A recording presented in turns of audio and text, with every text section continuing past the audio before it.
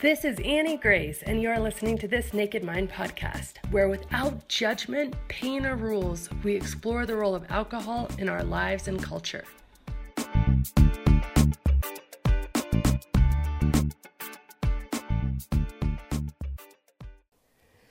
It's about 3:33 in the morning, and I literally wake up at the same time every single morning, and I lay there and I look around, and I just know what's coming.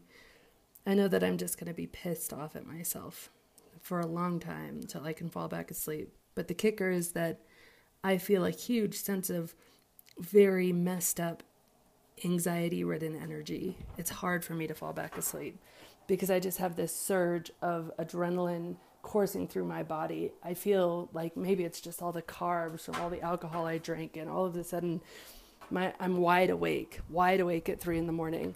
Really frustrating when I know I have to wake up earlier when the kids are going to be getting me up at 6 o'clock. But there I am, I'm awake, and I just start in on myself because I'm so frustrated. Annie, what is your problem? Why can't you get this under control? Why do you have to drink so much? What is it?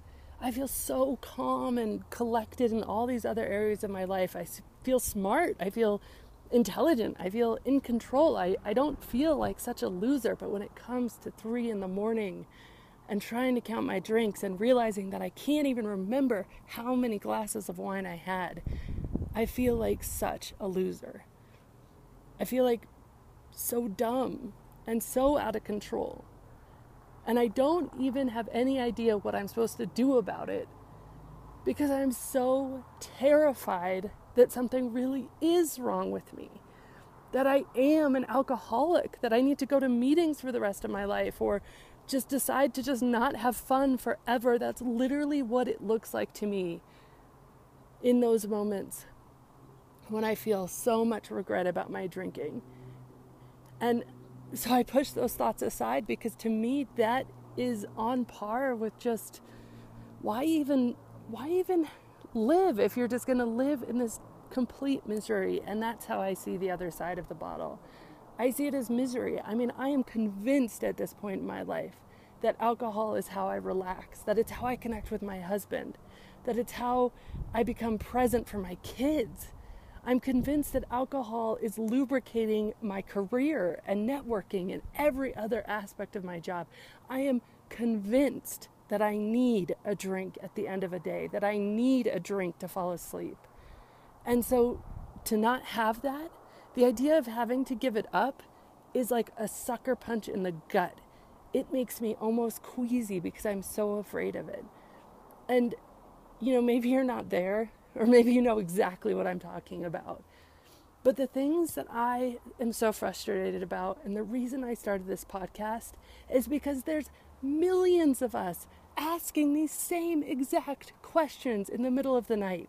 Millions of us waking up the next morning and having to pretend everything is fine and just ignore it because it's not become safe in our society to question how much we're drinking. It's not become safe because people judge you. It's not become safe because if you start to say, I feel like I'm drinking too much, that question, everybody, whoa, wait. What's wrong? Are you an alcoholic? Or, are your kids okay? Like, you're not driving, are you? Like, people get really judgmental and really concerned, and it's not safe to just ask the simple question, would my life be better if I was drinking a little bit less?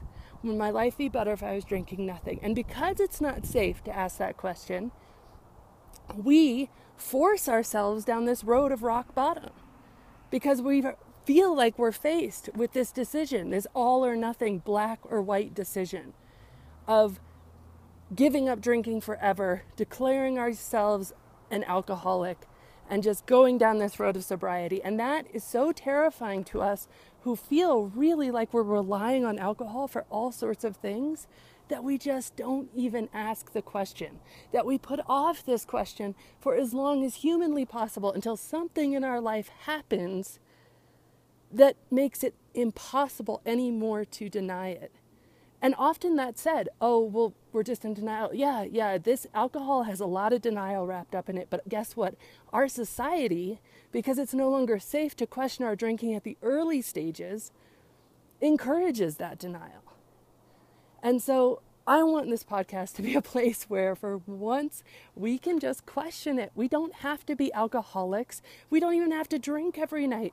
We don't even have to get drunk. When I stopped drinking, my mother-in-law looked at me and she said, Annie, I've never even seen you drunk. I didn't know you had a problem. You can stop drinking without having had a problem. That fires me up so much because the only people who stop drinking have a problem. No wonder we're terrified to question our drinking, because we're basically saying, oh, look at me, put the neon light on me, I must have a problem. That makes me completely crazy, because guess what? We can stop drinking before alcohol, which, newsflash, I didn't know this. I wasn't aware of it. I didn't have the education I have now. Alcohol is addictive. And the more I drank, the more things changed inside my brain and my body and my emotions to make me want to drink more and to have me believing this lie that I absolutely needed it in other areas of my life, to relax, to have a good time, to have sex, all of these things. I believed that alcohol was so necessary to me, but it's just addictive. And if I can get off that train, I feel so lucky, and I feel like I want to take this message to the entire world with every fiber of my being, because guess what? I was able to have a moment where I said, whoa, wait a second. I don't think it's good to be wanting to drink and not wanting to drink both at once. What's happening inside my brain, this internal dialogue of, what are you doing? But I want another drink. But, oh, don't have another drink. But I want one, I need one. That was not healthy. I was at conflict in my own self. And so when I was able to do the research, come to understand some of the truths about alcohol, come to get back in control of my relationship with alcohol, I feel like I got off this train before it went in the tunnel, much less before it went off the rails. And it was going off the rails, make no mistake. Alcohol was changing my neurons in my brain. Alcohol was changing my dopamine response. Alcohol was changing things about me to where that train was going nowhere good fast. I was developing a tolerance like nobody's business. So tolerant that, I almost never got drunk. But I was drinking so much that it was making me feel so bad, not only physically, but emotionally and mentally. And if I can get off that train before anything tragic happened, before it started affecting my family in really profound ways, before I started making decisions that I would regret for my entire lifetime, I want everybody to have the opportunity to question their drinking without fear, without judgment, without having to take on a label. Just question their drinking because, hey, it's your body, it's your life, it's your health. So let me tell you a little bit about how that happened for me. It was this really profound moment of my life when I was back from another work trip. I had been in London, had traveled all over the world for my job, 22 countries in 24 months. I was in multiple countries every single month, for work, traveling all over. And I was in London Heathrow Airport, and I had just had a vodka screwdriver at breakfast. And that was something really new for me because I had felt so bad from the night before. We had been up all night drinking. We had gone to watch some Australian football games at 3 a.m. at a pub somewhere. And we had been up all night drinking. And so in the morning, I felt so bad that I was like, I just need something to get me through this day, to get me onto the airplane so I can sleep, to get me home. So I asked for a mimosa at the restaurant, and they didn't have a mimosa because it was too early. She said, it's too early. It's only 6 a.m. We don't open the champagne till 9. So I'm not only early of the early drinkers, I'm too early for the mimosas to even be opened. And so I said, well, what can I do? What do you have? And she goes, well, you can have a vodka and orange juice. That's a screwdriver. I guess that's a breakfast kind of drink. And I said, okay, great. And so I had 2 of these, and I'm taking the taxi to the airport, and then I had just gotten off the Heathrow Express. I'm sitting in the tunnel, and I had a little time before my flight, and I'm feeling really dizzy and really uncomfortable, and I'm sitting there, and I pull out my journal, and I start writing, and I write these words. I write, what is wrong with you? And how are you going to fix it? Annie, this cannot go on. And something about having it written down, black and white on a page, I could not deny the fact that I needed to make a change. And everything in society wanted me to deny this fact. I mean, everybody at work encourages drinking. Everybody in, our social life was big drinkers. But I realized at that moment that I wanted to make a change. And I also wrote down some other things. I said, I have to make this my own journey. I have to figure this out for myself. Because as much love as I have for people who have found sobriety in AA, and I think it's a really beautiful thing, at this point in my life, you have to understand this is for me personally, I knew that AA wasn't for me. My brother, he had spent some time in prison, and he had told me that AA, you have to admit that you're powerless. I didn't feel powerless. I just felt confused. He said you have to admit you're an alcoholic. I knew enough about positive psychology and affirmations that I didn't want to label myself, and that alcoholism was defined as a lifelong illness for which there was no cure. I wanted another way because I wasn't ready for any of that. So if that was the only way, I would have chosen no way at that juncture. But I promised myself, I said, you can find another way. There has to be another way. And I had this moment when I was sitting there, and it was just this moment of, oh my gosh, wait a second. Because at the same time in my life, I had been going through some very, very severe back pain. I mean, severe to the point where I couldn't pick up my kids. I couldn't help my husband when we moved houses. I couldn't do much of anything. It hurt just to walk around. It hurt to sit in my seat. And I had tried everything. I tried acupuncture, chiropractic, traction, muscle relaxants, everything you can imagine. Spent tens of thousands of dollars trying to heal my back between all these various methods. And nothing worked. This was a 4-year journey. And at this point in time, I had just read this book. And I read this book out of desperation. And the book is called Healing Back Pain by Dr. John Sarno. And in this book, in the very beginning of the book, he says this. He says, sometimes undiagnosed back pain that moves around, that cannot be cured, is actually repressed unconscious emotion. And this repressed unconscious emotion is so painful that as a distraction, so that you don't think these painful thoughts, so that you don't deal with it, your body creates pain. And it does this by cutting off oxygen to your muscles, and that's incredibly painful. And your body creates this pain because you can't handle these thoughts and feelings. And I said, whoa, okay, this sounds totally weird. I don't know. There's no way that this intense pain is coming from my mind. Yeah, right, I don't believe it. But he says, I know what you're thinking. You're thinking that maybe this isn't true, but you're willing to entertain that it's a possibility. And I said, yes, okay, I can entertain it's a possibility. He goes, the thing is that I can't heal you by convincing your conscious mind. I have to convince your unconscious mind. I have to methodically prove to you that this is true. You have to read this 300-page book where I dissect the entire thing. I prove it to your unconscious mind, and then you will have freedom from back pain. And so I read the book because I needed to. I was desperate. And I read this book and I went through it, and literally, I kid you not, I finished this book and my back pain went away. I was able to pick up my kids for the first time in 3 years. It makes me tear up even today to think about that because it was so profound, and I didn't do anything besides read a book. And so for the first time in my life, I realized the power of our minds. Our minds can create pain, and our minds can do incredible, incredible things. There's a study, and it was with 13 participants, and they were all severely allergic to poison ivy. And they put poison ivy on one of their arms. They rubbed their arms with a leaf, and then the other arm, they said, this is not poison ivy, and they rubbed their arms with a leaf. And the arm that they told the participants that it was not poison ivy, only 2 of the participants broke out on that arm. The arm that they told the participants it was poison ivy, all 13, 100% of the participants broke out on that arm. Guess what? They had switched it.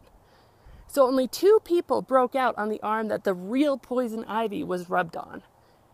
And 100%, all 13 people broke out on the arm that was just an innocuous leaf, a leaf that didn't have any poison in it whatsoever. So not only did the mind make it so that a rash appeared when there was no physiological reason for a rash to appear, the mind also protected people from the poison ivy when they were told that it wasn't poison ivy. And there's dozens of studies about this kind of placebo effect. And I said, okay, my mind is so powerful. And I knew at that point in time that my addiction was mostly emotional. I felt like I needed it. Yet I was able to give up alcohol no problem during my pregnancies. Explain that to me. Why could I just put it aside? No problem whatsoever when I knew I was pregnant. But I felt like I needed it. I felt like it was emotional. And I said, what if I could put this to the test? And what if I could undo my unconscious conditioning, my unconscious beliefs around alcohol?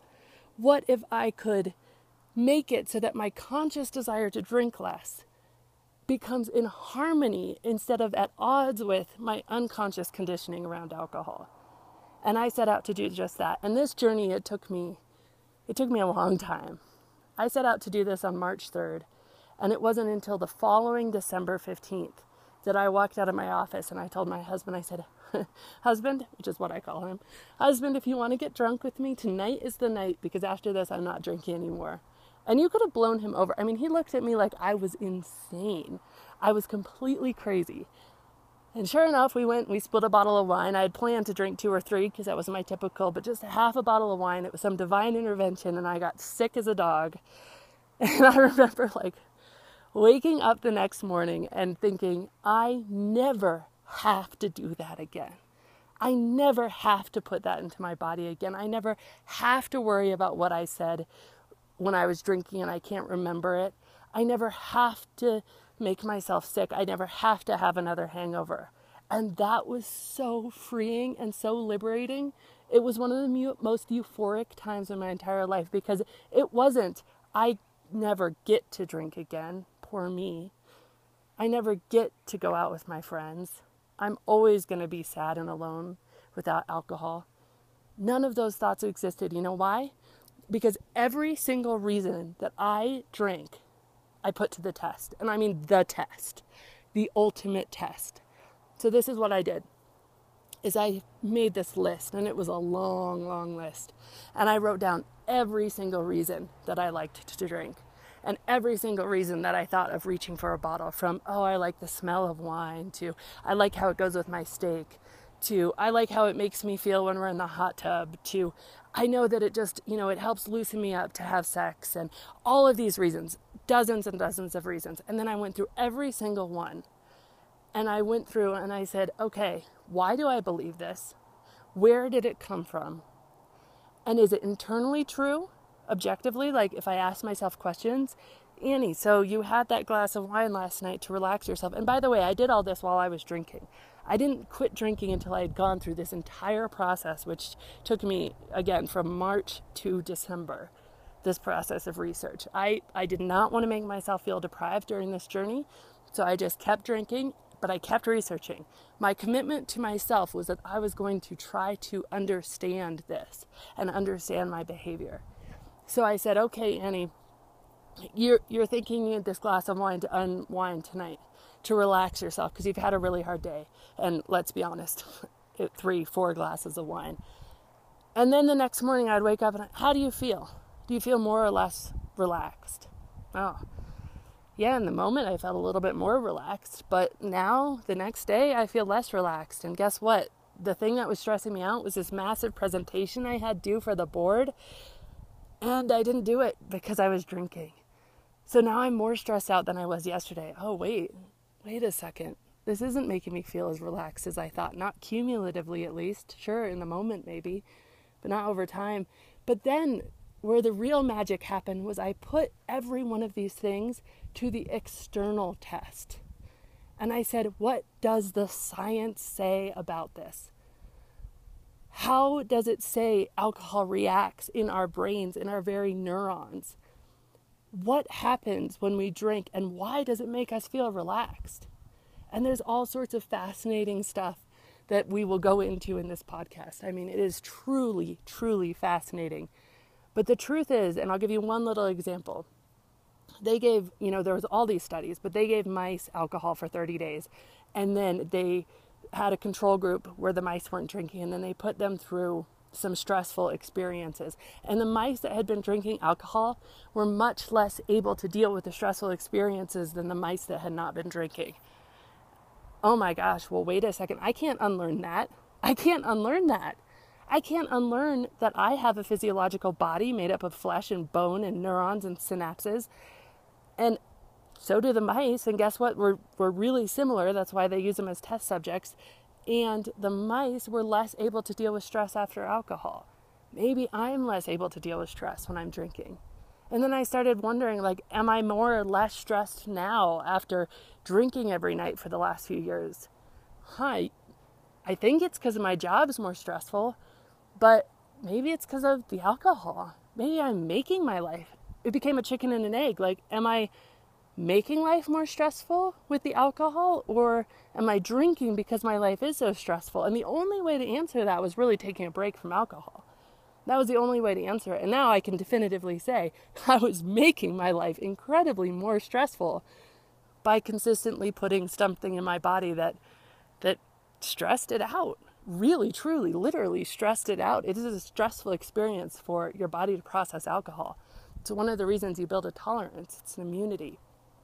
But after this year, after I found this freedom, what did I do next? I said, oh my gosh, I'm on to something. I couldn't believe it. Like, I felt so free and so amazing. So I actually went and I put all of my journals out for download. And I just put them up on a web page. I had no idea, what I was doing in terms of digital marketing. People will laugh at me because I didn't even get email addresses for this. I just put them up for free because I just wanted people to have them. And a crazy, crazy, crazy thing happened. In 3 weeks, 20,000 people downloaded these journals of mine. People are desperate and hungry for this information. We are at a change where we're becoming more mindful, more thoughtful about our health and our wellness and our well-being and our place on the planet and our purpose, and just as a humanity. And alcohol doesn't always fit. I meet people all the time who are like, I didn't have a problem, but I don't drink anymore because I want to be more productive, because I can't deal with the hangovers. Or I barely drink anymore. I used to drink every night, but now it's maybe, a few times a month or a few times a year for the exact same reason, because I want to show up as the best version of myself in my job, in my family, in all areas of my life. It is incredible what is happening in our culture right now. 20-somethings, millennials, they're drinking less than any other generation of that age ever has in recent history. I mean, so much less. And there's a lot of reasons. They're more mindful of it. They're more health conscious. Social media really plays into it. They don't want to be drunk on Instagram or on Facebook. So they're really careful about getting drunk because everything in their lives has been recorded. It's just what's happening in our culture right now. And they just say, hey, that's our parents' drug. We saw that. That doesn't look fun. So there's this amazing cultural shift that's happening around alcohol. And the beauty is that it no longer has to be this terrifying question of, do I have a problem? The only question we need to start asking ourselves is, would I be happier? Would my life be better if I started to drink less or stop drinking altogether? And you don't have to even make a decision about stopping drinking altogether. You just have to start to question and become mindful about your relationship with alcohol. And that's what this podcast is all about.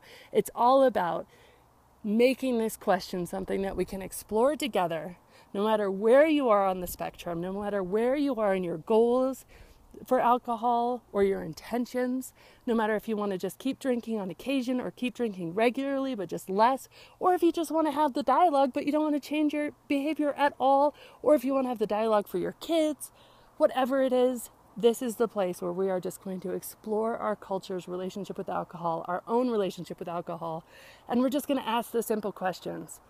What does it really do? What does it look like? Is it helpful? Is it harmful? And so I put this book out for download, and it got crazy downloads, 20,000 downloads.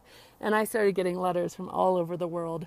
One of those letters was, you should start to get email addresses with this. You should make this a website. And so I did that. I made it a website. And then I realized, I was like, wow, I need to make this a book and publish it and actually hire an editor. So it's not just my journals.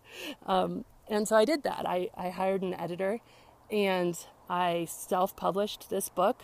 And People are like, well, you could probably get a traditional publisher. And you know what I did? I reached out to one or two agents and said, this is my idea. And they're like, oh, this is a really cool idea. I love it. Traditional publishing takes 18 to 24 months. And I said, I do not have that kind of patience. I don't. This is a message that needs to be out. People need to know this. People need to hear this. And so I didn't have that kind of patience. So I just self-published myself. And the book has gone insane. Huge. And people all over the world are reading it. And it's called This Naked Mind, just like this podcast. And people's lives are being changed because it is not scary to ask the question, would my life look a little bit better if I drank less or drank nothing?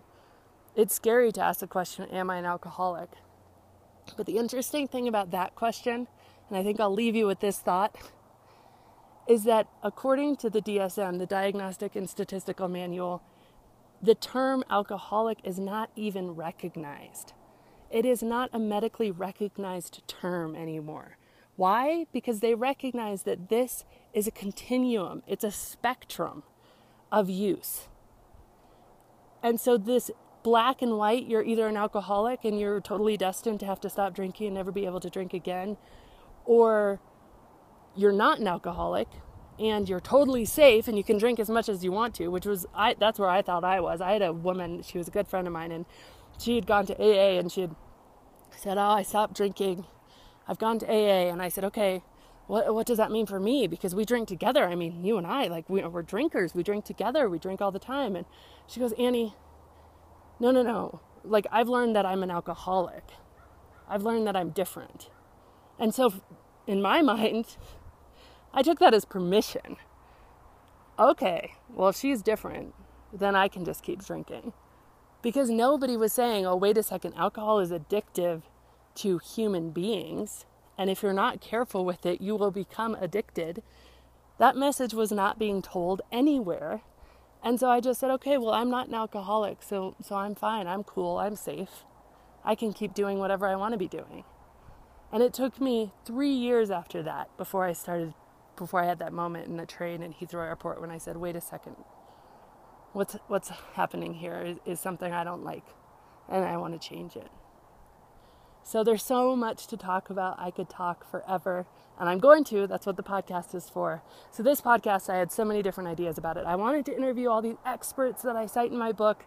I wanted to just tell my own stuff and just go off on these tangents about different things that I'm seeing in the media. I wanted to answer readers' questions because I get dozens and dozens of questions in from readers, and I just really wanted to respond to them all. And I wanted to interview people who have gone and changed their entire life, like I have, and have really, come into this new awareness and said, I'm not drinking and I'm really happy about it. Or I'm only an occasional drinker now and I'm really happy about it. So I decided I couldn't decide on any one thing. So I just decided that I'm going to do all of those things at once. And that's what this podcast is. So you might get a reader's Q&A. You might get just me. You might get a story that I've interviewed a reader. You might get an expert. Just tune in, and I'm really looking forward to it. Thank you. This has been Annie Grace with This Naked Mind podcast. Thank you so much for listening. You can learn more at thisnakedmind.com. And please remember to rate, review, and subscribe, as it really helps us spread the word.